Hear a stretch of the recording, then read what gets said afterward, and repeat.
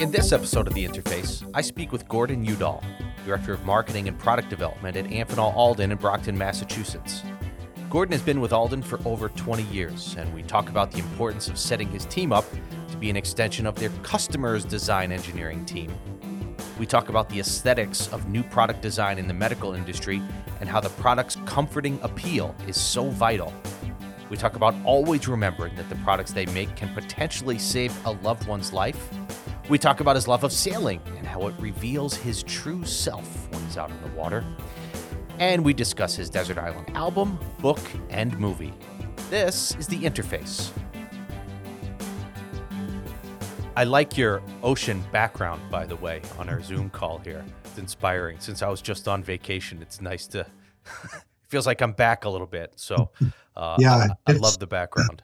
It's Narragansett Bay in Rhode Island is where I grew up, and enjoyed fishing, swimming, sailing, and it's one of the more peaceful state parks that I like to go to from here when it's weekend time. So yes, so it's good as a nice mental health reminder of what makes you most comfortable when you're on these calls. I started a meeting just yesterday actually with one of my engineers, and he had a video of a sandy beach with the gentle waters lapping against it. So it was actually motion behind it. Oh, well, that's interesting. Yeah, I don't know if I've seen that yet on some of these calls, and we've certainly done enough over the last year and a half, but usually it's a still image like you have. Yeah. Or a boring background like I have. Now that I say that, it wasn't the background so much as it was when he was sharing his screen before he started. It was like just to set the mode. It's like, that's cool. Nice. Nice. I like it. That's good. Yeah. So, first of all, thank you for doing this today. I appreciate you taking the time out of your day from Amphenol Alden in Brockton, Massachusetts. So, Gordon, as the Director of Marketing and Product Development there, I know it's probably self-explanatory, but tell us a little bit about your role and what you do on a normal basis there. Yeah, it's a great question, and not as easy to answer as you might imagine. The role here is not as much the traditional Marcom role that you might imagine. We do manage the website and the promotional things and the LinkedIn posts. That's part of my team's responsibility, but that's a very small part of what we do. A lot of our focus is on that winning the business, generating the pipeline, and driving success through our sales team to our customers. So my team is involved with the pricing and quoting and concept development in conjunction with our engineers and our sales team so that we can put together a winning proposition that then goes to the customers. Mm-hmm. So that's a lot of what we do. In addition, my team is responsible for driving standard product development, which is really the hook, if you will, for us getting new custom business, which is what most of our business is custom. Right. So we have some standard products. We have a nice offering. It's developing and it's growing, but most of our revenue is generated from custom assemblies, either things that are build to print and old, but more importantly, things that are new and up and coming. So my group works with the sales team and the customers to create those winning propositions that help us get those first POs. It's in essence as much product management really as it is marketing in a sense, right? Yeah, there's a bit of that. Yeah. In the traditional sense of product management, you would have somebody looking at a portfolio of products, looking at their revenue and margin and profitability and issues and cost reductions and things like that. And our product lines per se are not big and broad like a lot of the Amphenol divisions have. Right. So we have some, and we're looking to grow them, and that is an emerging part of our responsibilities, branding those and getting those marketed, if you will. But it's more about almost customer expectations. So in our sales cycle, we really think of ourselves as an extension of our customer's design engineering team. And so our sales team makes that contact, they make the connection with an engineer at a medical device OEM, for example. And then they would bring our team in to help with the initial question and answer session to help understand what's driving the need. And that helps us on two fronts. One, to give a proposal to this specific customer, but it also really helps us to think, I've heard this in several other places now. Is there a standard product? Is there a capability that we can develop within Amphenol Alden that can serve a broader group of customers than just the one I'm visiting now? So it's a really interesting opportunity to learn what's coming up in the world of medical electronics and medical devices. Right, and you segued perfectly for me then, because I was going to ask you now just to tell people. We've had people from Alden before, like your GM, Victor, Sure. but just tell us a little bit about Amphenol Alden and what you specialize in. And you play in the medical market, but just a little bit about the product portfolio and where you really like to focus your time and efforts. Yeah, we are over 90% medical devices. Our factories are all FDA registered. We're 13485 certified, which is the medical version of an ISO standard for quality systems. And our focus is almost exclusively now medical. When we were acquired by Amphenol in 2006, they were looking for more of a footprint in medical. We had a great product to help them along in that area, and we've stayed focused on that, particularly as part of Amphenol, where Amphenol globally is so entrenched in other markets. Right. We said this is where we're going to grow. So we really put our lens set into the medical space, and our capability, if you will, is to bring products to bear that are unique and different and match the needs of the medical environment. For example, you wouldn't want a 38999 on the front of an infant patient monitoring device, right? I mean, it just doesn't fit. Right. You want it to have that aesthetic look. You want it to have that comforting appeal. Ergonomics are so important. The human factor side of what we build and how they're going to use the product day in and day out are so critical. And then, of course, you bring the quality aspect, which is true in almost every market Amphenol serves. But in medical, you really have that life-saving piece of it, or that life-improving part of it that lends itself to the urge to really make this right and make it work for the customer and ultimately for the patient at the end of the customer's supply or their market line, if you will. It's actually fascinating. Now that you say that, I never really thought of it that way. But when you talk about medical products that you guys make, you design and build, and being in hospitals, fortunately or unfortunately, I guess, depending on the circumstances, how that aesthetic, that look and feel of what a connector or cable should actually look like to the patient and to the medical staff is as important as anything. Because to your point, yeah, I mean, a 389, OD CAD connector, first of all, is probably overkill, number one. Second of all, isn't exactly appealing to the senses when you're in that type of an environment. I never really thought about that way, but that's a pretty fascinating way or aspect of your product design that you have to keep in mind as you work with your team and your engineers to design new products. I've never really thought about that before, but very interesting. Yeah, it's an interesting dimension, and when you can talk the language of your customers, see, our customers are getting more and more focused on the user experience as well. And when we can come into the sales call in the beginning already speaking that language and not just opening a catalog of product and going, which one would you like today? Yeah, they really appreciate that. They understand that we know what their customers' needs are. And that really helps us develop that trust and that early on relationship that's so vital as you go through the development process. What are some of the new products that you and the team are developing now that you're most excited about over the next couple of years? Yeah, one of our philosophies has always been to try to push the envelope, to try to do things that aren't already done so and so prevalent in the market. In our world, we're not desiring to compete on price. We are competitive, don't get me wrong, but it's not our first lead in to say we can do this cheaper. But the overall value is definitely better for the customer. Right.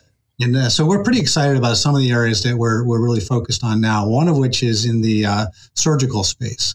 And you can understand in the surgical space that there are concerns in the OR about infection control, for example. Mm-hmm. And some of the cable assemblies and devices that are used there have to be sterilized. And that's an aggressive process where they endure a high temperature, high heat, and vacuumization to clean things out and basically kill every bug that's in there. And it's very aggressive on cables and connectors as a whole. And we're developing capabilities to build customized cable assemblies that can endure more of those.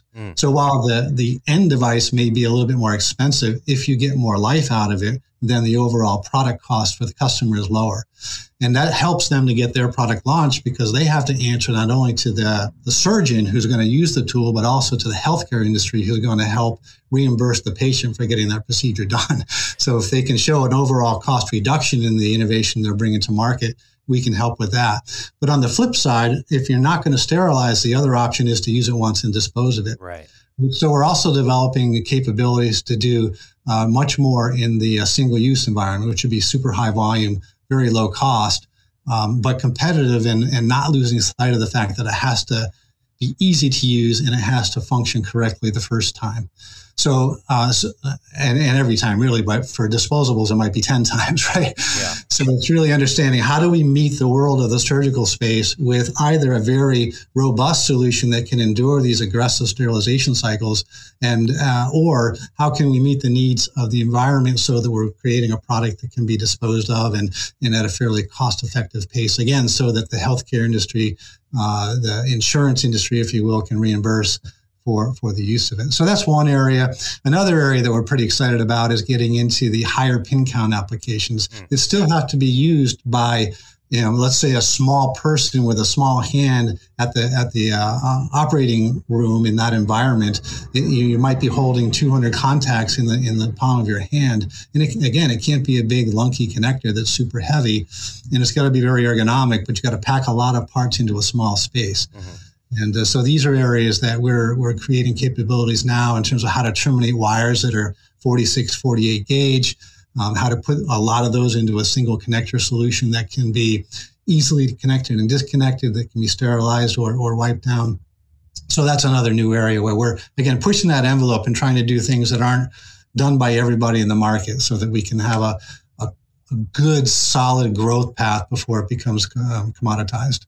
No, that's excellent and glad to hear as well. Can you talk a little bit about the industry quality standards and expectations? Because, not to overuse the word literally, but you're talking about products that literally could be the difference between life and death. So how does that factor in, I think, just in an everyday work environment from an engineering standpoint, and then just for you personally, as you talk through this with customers and the market in general? Sure. From a regulation standpoint, obviously there's the FDA, and as finished devices are brought to market, the FDA has to approve their use. And we are listed and registered on the FDA's website for some of the components that we actually sell to OEMs. So we have to answer to them, and we also have to be responsible to comply with ISO 1345, which is the operating standard. It's a step above, say, ISO 9001, and it brings into play a lot of risk mitigation procedures. So things that you might think are intuitive in a normal operating situation. If you're at 1345, you have to do a whole lot more in terms of gauge R&R and qualifying measurement methods and techniques and equipment and so forth. So there's a lot of that goes into the standards. And so there's a real focus on quality. And I'll tell you, one of the things that's been exciting about Amphenol Alden is that we bring our customers in for audits all the time, and we do extremely well. Our procedures have been put in place for a good while. Credit to folks like Julie Hoban. When she worked here, she really built up a quality system and a discipline that has helped us in our audits. And we've maintained that since she's been promoted in her role at AIPG. So customers, bringing them in for an audit is not a scary thing. It's a wonderful thing because we know that really helps set the hook, especially for new customers. And there's rarely a finding, and occasionally a recommendation for improvement. But that's a real selling point for us on the executable side. But from an employee standpoint, it's even more important because we try to reinforce and get engagement from everybody to understand, as you just said, this could be you or a loved one on the table in a hospital setting, and you want to make sure that this works correctly, that it works as it's intended to work. And that it's something that you're taking part in. And every part that you ship out the door can have an impact to either save a life or improve a life. And that kind of employee engagement and understanding that there's something bigger than the monthly nut is just so helpful, in retention, and we have very low turnover. People are enthusiastic about what we do here. And I find when I've interviewed a lot of the younger generation too, these are the kinds of things that they're looking for. Is this something that's going to improve people's lives? How is it going to improve the environment or things that they care about these days? So being a part of that, even though we're not the medical device company, we're a part of that. So if our part doesn't work, then theirs doesn't, and then somebody could have a terrible outcome in their procedure. So it's very engaging. So let me come back to this in a little bit. We'll go backwards, though. You mentioned that you were, were you born and raised in Narragansett, Rhode Island? No.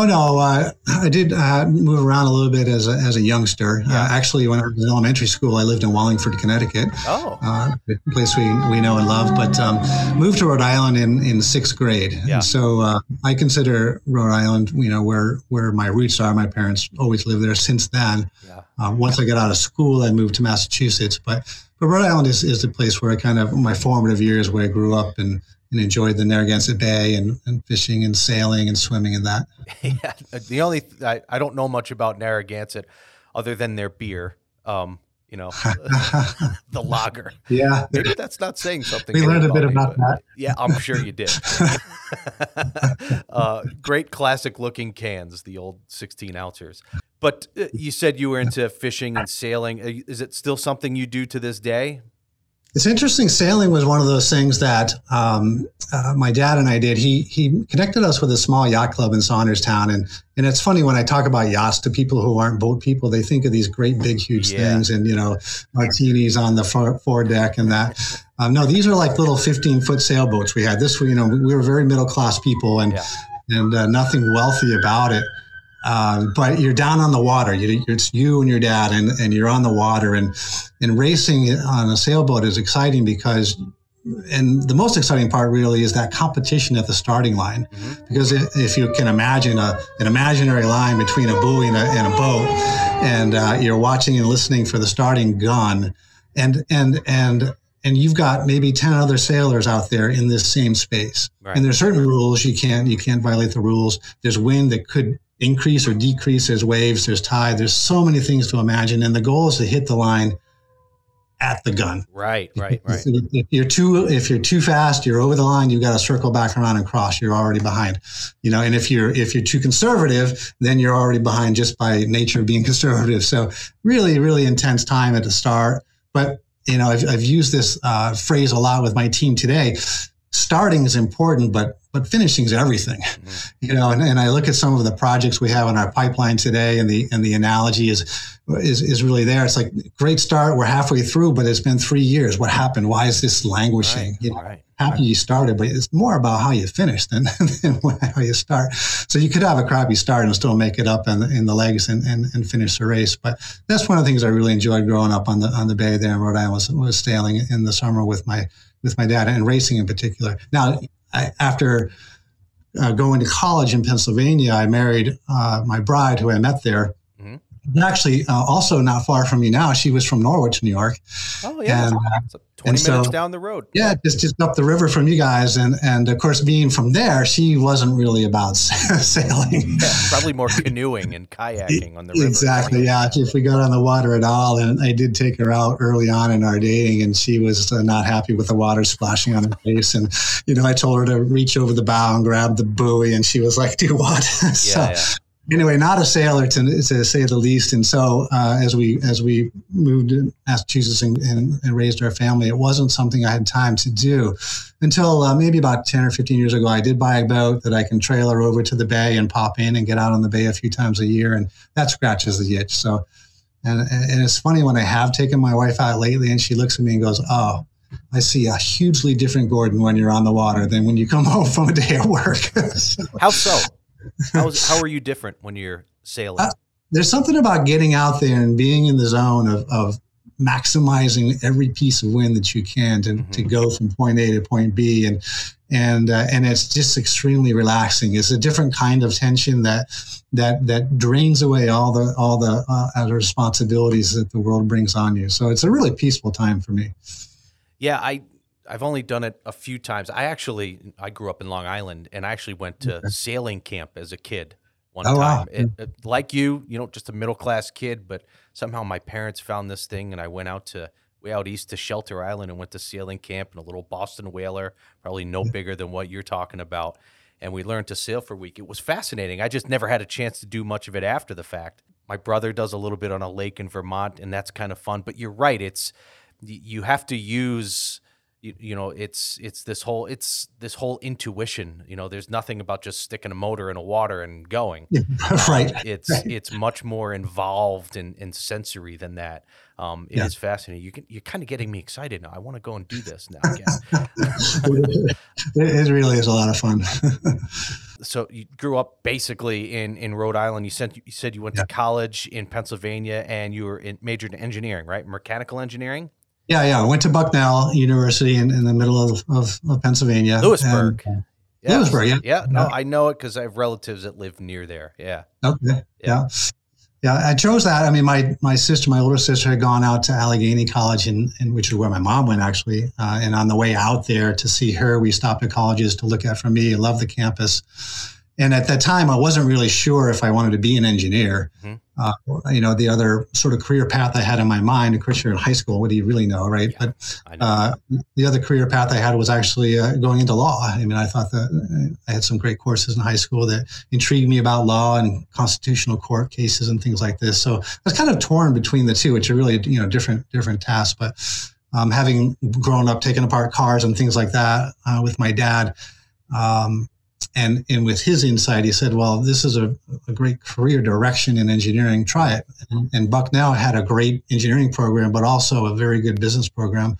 So I knew that if I didn't like engineering as a discipline, I could transfer into something else and still stay at the college. So it's essentially how I wound up there. And I did stay with it, obviously. It's amazing how many people I've talked to, a lot of engineers on this podcast, and it's amazing how many of them it started with, I used to work on cars with my dad. Yep. It's unbelievable. It's almost like a prerequisite for getting in an engineering program, I think. It should be on the questionnaire. Did you work on cars as a kid with your dad? Yes or no? Yes. Okay, you're in. Yeah. Then why didn't you become an engineer then? Well, okay. So that's, I guess, the next question. So did you do anything directly with engineering once you got out? I mean, did you do an engineering role, or how did you get into the marketing and the business development side of it with an engineering degree? Well, it didn't take me long to figure out that this discipline wasn't stimulating to me. I mean, I could do the math and I, understood the physics and I could manage to do okay in school, but I really felt more like I was a people person, something that I wanted to do more of. And actually, one of my summer jobs, I did it 2 summers in college, was I was a door-to-door salesman selling books. And can you imagine, doing that these days? I really couldn't even do it. But so selling books taught me a lot about the sales process, how to motivate yourself when you're just getting rejected all the time, and how to stay focused. And I realized it would be a great combination to have a technical acumen and some sales skills. So as soon as I got out, I wasn't really looking for an engineering position. I was looking for a position in a sales or marketing role. And my first job out of school was an applications engineer for a connector company. Okay. So that probably answers your next question, why connectors, right? And, I've heard several of your guests talk about, when they were 5, they said, no, Dad, I don't want to be a fireman. I want to be a connector guy. And then when they were 10, no, forget that policeman thing. I want connectors. None of us have that, right? That happens all the time. What are you talking about? Sure. So that's how I got into connectors. My first job was with a company called Allgat in Attleboro, and they made IC sockets and switches and terminal blocks and things. And so I started in applications engineering, and then within a year moved into a regional sales position. And so that's sort of the beginnings of sales and engineering and connectors for me. And then when did you get to Alden? How did you find them, or did they find you, or how'd that happen? No, actually, after about 6 years at Allgat, I knew there was more. I wanted to get more experience, and there was an ad in the paper back then. It was the paper, and they were looking at Alden Products was looking for a marketing manager, and I thought, oh, that would be great. Learn marketing. I've done sales, and then I can work my way up to the business chain from there. Now, Alden was a small niche company that really focused almost exclusively on high voltage products. And come to find out, what they really needed was another good salesperson, but they probably didn't know that when they were recruiting. So the role, while it was marketing, and I put together a catalog and learned some things that I hadn't done before, what they really needed was somebody to go out and sell. And so I continued to do that and develop business. So selling and business development was sort of the skills that I started to hone when I went to Alden Products for the first time. And was this pre-acquisition? Oh yes, this is well before. So I gave 8 years to Alden Products, and then I left there and went to another company for 6 years, and then came back to Alden, which was 3 years prior to our acquisition. So you were like many that I've talked to, in that you know what the business was like before they were acquired by Amphenol and after they were acquired by Amphenol. Just in general, what's been the big difference for you, having been through both? Amphenol delivers on the promise to when they do their acquisitions. And what they're looking for is they're looking for a good management team, a company that's got promise and growth. And what they offer in return is that they're not going to centralize you and dismiss everybody, but they're going to bring to you a smorgasbord of additional tool sets. Mm-hmm. And so when we were acquired by Amphenol, we were able to look at the tool sets and say, all right, how are we going to take Alden, now that we're part of a big organization, and leverage it? So now I'm conversations with sales team in Germany and France, which I wouldn't have access to before. I actually tried hiring into manufacturers reps in Europe, and it was really pretty unproductive for us. So now I've got a direct sales team. I can go and train them and teach them about what we do. We need a factory in China. Now we have several, which we can kind of get onto their skirts tails, their shirt, the coattails, that's what I'm looking for. And share some costs and not have to put a greenfield that process, right? So do we need that? Do I need a sales team in Asia? Now we have a lot of reach that we didn't have before on the biz dev side. And then on the product side, it's like, now I've got all this technology that I can tap into. Can I use a RadSock in these things? Does that help? Can I use a CSTAC contact from Intercom? How does that help? Is there other technologies that we can bring in to advance our cause? And so it is exactly how Amphenol presents themselves to owners, and they've delivered 100% on the promise, at least as far as my perspective goes. It's been transformational. And the only real difference on our execution, of course, was on the financial side, as you're a private company and you're happy with the profit and the cash flow and things are okay, and the numbers may be adding up a little bit differently.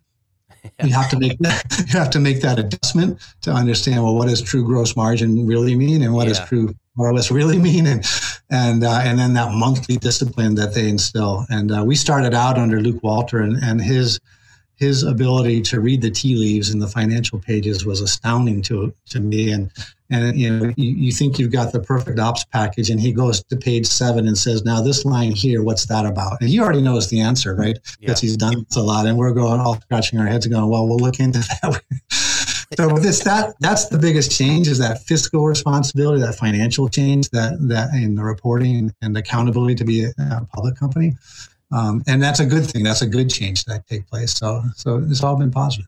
No, you echo the sentiments of many others, but I always like to hear the individual perspective of those that have been there before and then after. So we'll stop with the work for just a second, and as we get towards the end here, get to the personal side. So as you aren't working, and maybe you're not out on the bay sailing either, what else do you like to do with you and your family in your free time? Well, yes, certainly being on the bay is great, but that's only a summer sport, Yeah. And there are winter activities that we certainly enjoy, and I do particularly, but I don't get to do it a lot. Skiing, for example, is one that I'll try to do a couple times a year and get out. But we're very active in the community. We're busy in our local church. We both my wife and I have leadership positions there. I've got a small house up on a lake in New Hampshire that we rent, so it's keeping that maintained and ready for the next guest and that sort of thing keeps me busy. That it's not work related kind of stuff, but mostly it's really traveling. And now that my kids and we raised 5 of them, so that kept us pretty busy. Yeah. Now that the youngest has just moved into an apartment, my wife and I are thinking about things like visiting national parks, and love to go do that and do some hiking in the area and see what this great nation has to offer. So traveling is something we enjoy when we're able to get out and do it. So if I had the powers to send you just by yourself to a desert island, right? Or we'll just say an island off of Narragansett Bay. And I said to you, Gordon, you can bring with you, along with the sailboat, you can bring with you one album, one book, and one movie. We'll start with the album. What would you bring with you? Yeah, that's an interesting question. I do enjoy a lot of different kinds of music. In my early years, my dad didn't even let me listen to music because it was like, a waste of time. So go outside and play. But when I got to college, that all changed, of course, and, some of the music that I gravitated toward back then were things, in the Southern rock genre, the Allman Brothers or Little Feat or maybe some Skynyrd. So that would be maybe, one of my favorites. But then I evolved a little bit into some of the more jazz pianist type stuff, Herbie Hancock or Chick Corea, or maybe some of the more Latino Carlos Santana type stuff. Those were kind of my tastes back in the day. So I'd probably grab one of those just for reminiscing and because they reach the soul and they're enjoyable. How about we'll say Herbie Hancock? Sure. Yeah. Watermelon Man or something like that. Yeah, very good. Yeah. Yep. Okay. How about a book? Well, so depending on the scenario, but if you're going to be on a desert island with nobody around, and you can only sail so long. Let's say you can't sail back to shore, assuming we're going to have some time for inner reflection, and maybe there's a chance you're not going to get off the island. I would want to bring a book that points me into the greater questions of life. Why are we here? How do we get here? And where are we going from here?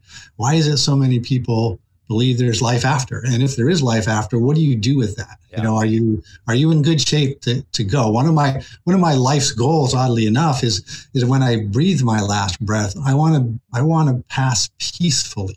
I want to know for sure that I'm going where I'm going and I'm in good stead with my creator. Or, if there's no creator in your world, whatever your beliefs are, that you're at peace with that you've determined for sure when I'm gone, there's nothing there. Yep. So that when you pass, you can pass with peace. So I'd probably bring my Bible. I would want to spend some time there and because that's not a book you can understand with head knowledge. You have to really understand it with the spirit, man. So that's one I would probably bring, first and foremost, is to really have that time of reflection and inner reflection and understand maybe see with greater depth than I do now, for sure. Well, you went deep there. I like that.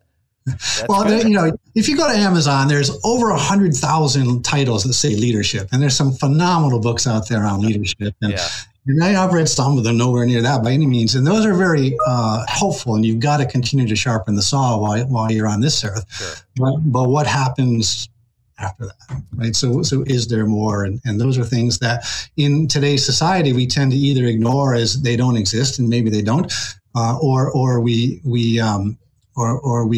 some people go over the top and it's like all they think about, and then they're no earthly good, right? So finding that balance there. So yeah, I guess I went deep, but maybe that's part of it. Good. No, this is what this is about. That's great. So finally, how about a movie? That's a great question. The movie that sort of struck me most years and years ago was The Sting. And of course, I got the great ragtime piano music in there. And that's one that for me personally was very entertaining. But if I'm sitting on a desert island, I'd probably bring a movie like Sound of Music or Singing in the Rain, because those are the movies that we raised our kids on. And those are the things that we always find them singing, the songs from that when they're doing the dishes in the kitchen or whatever growing up. And we still have fond memories of looking at that. So just to keep that family focus in, I'd probably bring an album or a movie like that. Boy, you can't go wrong with any of those, actually. I mean, Sound of Music is a classic. Singing in the Rain is, one of the great, if not the greatest musical ever. The Sting is a lot of fun too. I mean, especially if you're a Robert Shaw fan or a Jaws fan or love Right. Paul Newman like I do, and his salad Exactly. dressings. Yeah. Exactly. Yeah. Yeah, that's great. So 3 excellent choices, and I could see that you would certainly be fulfilled if you were by yourself, at least for a little while, until you get that sailboat working and then get That's back right. to shore with the family. So, well, listen, Gordon, I appreciate you taking the time to do this today. Very informative, and we went a little deep, which I like a lot. That's good. So thanks again for doing this. You bet. Absolutely. Thanks for having me. It was a pleasure to chat with you and to get to know a little bit about you as well, Chris. I appreciate the work you're doing there. Keep it up.